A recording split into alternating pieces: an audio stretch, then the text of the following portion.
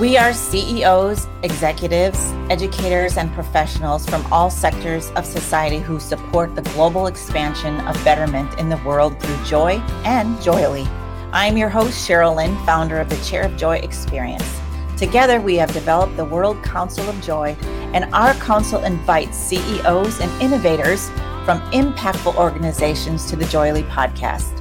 We showcase how generous, bold, and fully engaged they are in their work and what a culture of joy is to them.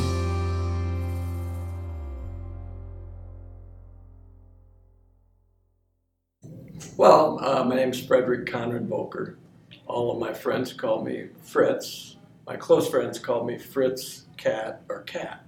I don't want to delve into that too much, other than the fact that it references the first triple X cartoon ever made and produced, banned in the United States, became an overnight sensation, and the banner cartoon of the hippie generation in about 1970, and that was called Fritz the Cat, X-rated and animated. Needless to say, I was, because I do have a twisted sense of humor, and my friends know that, everybody started calling me Fritz the Cat, so I'm now kind of hung with that mantle, but feel free to call me Fritz.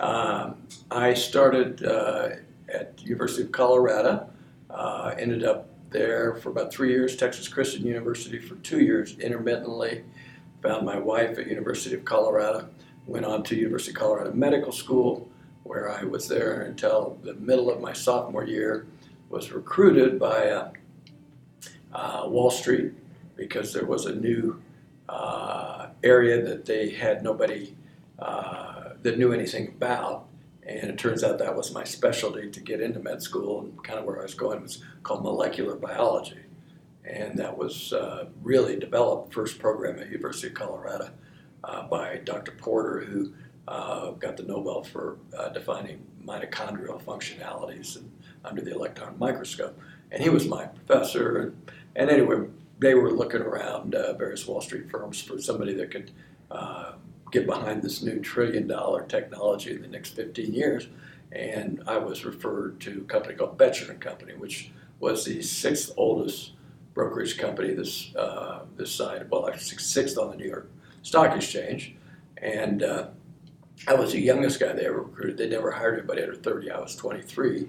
And they recruited me right out of medical school with a couple of other New York brokers that knew me, had known me, fraternity brothers, and they enticed me with what they called Polaroid pictures, which are no longer around, but they were instant pictures that you could take with the Polaroid land camera, and they sent me pictures of their $100,000 cars and their beautiful models they were dating, and said, "Do you really want to wait 7 years to be a doctor and maybe get this, or do you want to come now?" And I was young in 20s, and Wall Street, new frontier of molecular biology, and I was going to go in and go in the underwriting department to take companies public and understand the technologies and do the due diligence, and and eventually probably become a partner in Boettcher Company. Well, I got sidetracked in the late 70s because Denver became a emerging go public penny stock kingdom, and I actually became a penny stock king, along with J. Daniel Bell and Kim Rust and Don Walford, John Barton. Anyway, we were the penny stock kings, bringing companies public at the rate of about 2 a month. We were all making millions, and we were in our 20s, which $1 million back then was a lot of money. It's about 10 now. And of course, that involved fast cars, fast horses, and the women were not too slow. But anyway, so then I got married, settled down. Of course, all the success we had in the 70s was given back in the 80s because we specialized a lot in oil and gas. And oil went from $3 to $36 and then back to $6. And we realized that a lot of our success underwriting oil and gas deals was related to one of the biggest commodity plays of that century.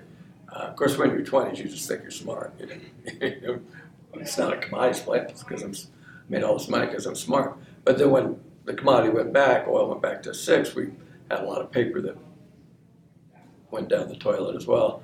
And so I liquidated the firm, went out to Newport Beach, started another brokerage firm, First United Securities, Newport Beach, and we specialized writing industrial development revenue bonds and equity deals.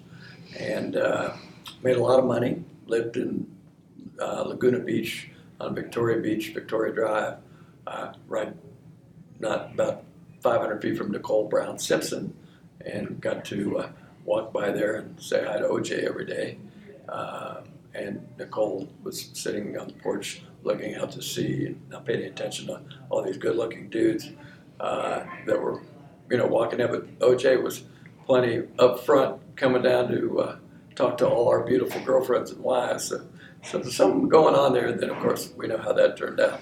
Anyway, I did very well there, except they plugged the hole Congress did in '88 on industrial development revenue bonds. So our bond business, which we were making a fortune at, it's like shooting fish in a barrel, underwriting industrial development revenue bonds for nursing homes and life care facilities all over the Southeast, Florida, Georgia, Mississippi, Alabama.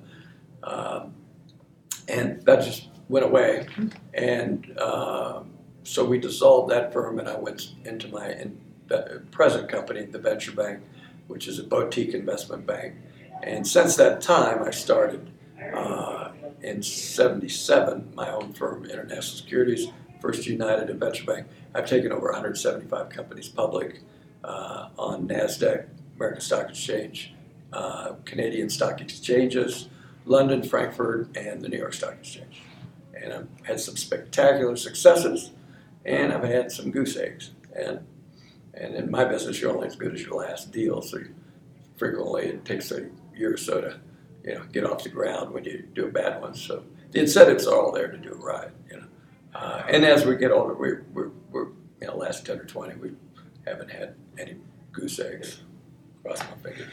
Yeah. So we specialize now. I've done just about everything. 175 deals, covers a lot of flavors. I now specialize in socially conscious investments, which brings joy, because if you can change the world through financing to the plus side, then it's good for everybody. And we make some money, mankind's better off, and we're doing world-beating technologies and have. We've got stem cell cure for ALS that we've got going. We've got 2 cancer cures. We've got all kinds of bioavailability technologies that we're dealing with that are going to allow pharmaceuticals and nutraceuticals to get to targeted cell areas and things like that.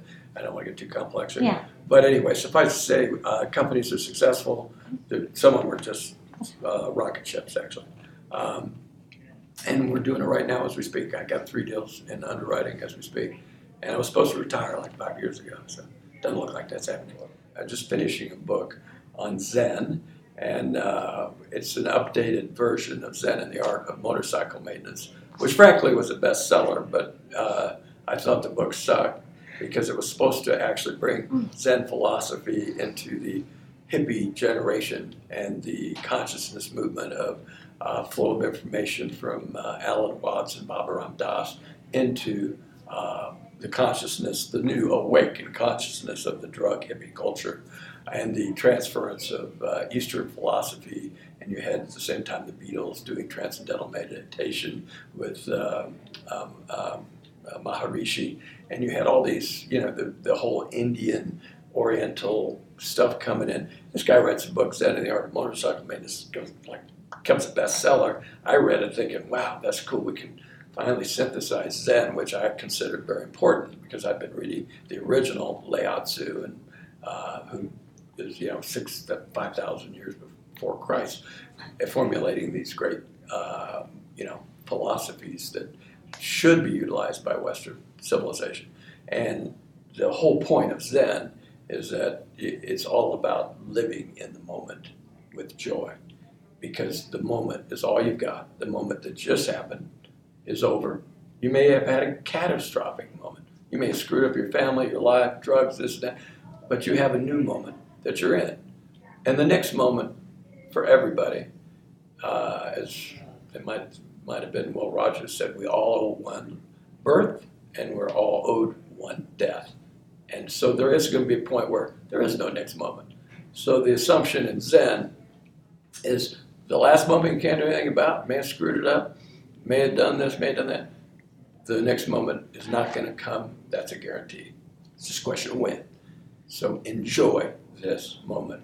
Enjoy, fulfill yourself, make your life as maximally fulfilling as you can in this moment, because that's all you got. In Puerto Vallarta, I'm sitting there having a handmade cucumber margarita with table-side fire-roasted salsa and guacamole being made in the stone bowls that the Mayans did, and salsas and margarita, and then listening to one of my favorite bands play. Joy and happiness cannot be attained, because if you attain it, the road is over. It's the road to joy in the moment that you're in that gives you the joy and the happiness, because now you're experiencing, it's the process of experiencing. If you have total joy, then you have nothing else to attain. Life is for fun, and the way you make yourself have fun, life is have fun in the moment. And then when you get to the end of your life, you have all those moments that you had fun, and that is a fun life. If you're in the moment and you are not having fun, you have to recognize that you need to shift that three-dimensional gear of consciousness and put it back in the fun gear. And when you do that, all is good. Well, first off, there won't be a consciousness shift dramatic. It really is each person moving a degree or two.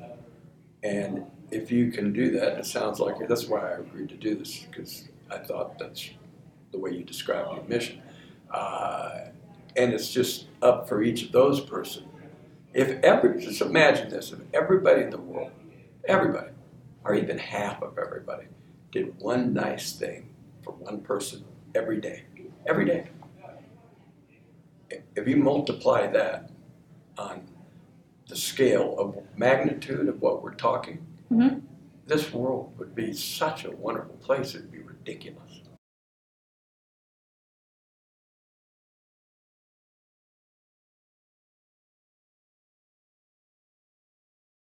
This podcast is a part of the C-Suite Radio Network. For more top business podcasts, visit c-suiteradio.com.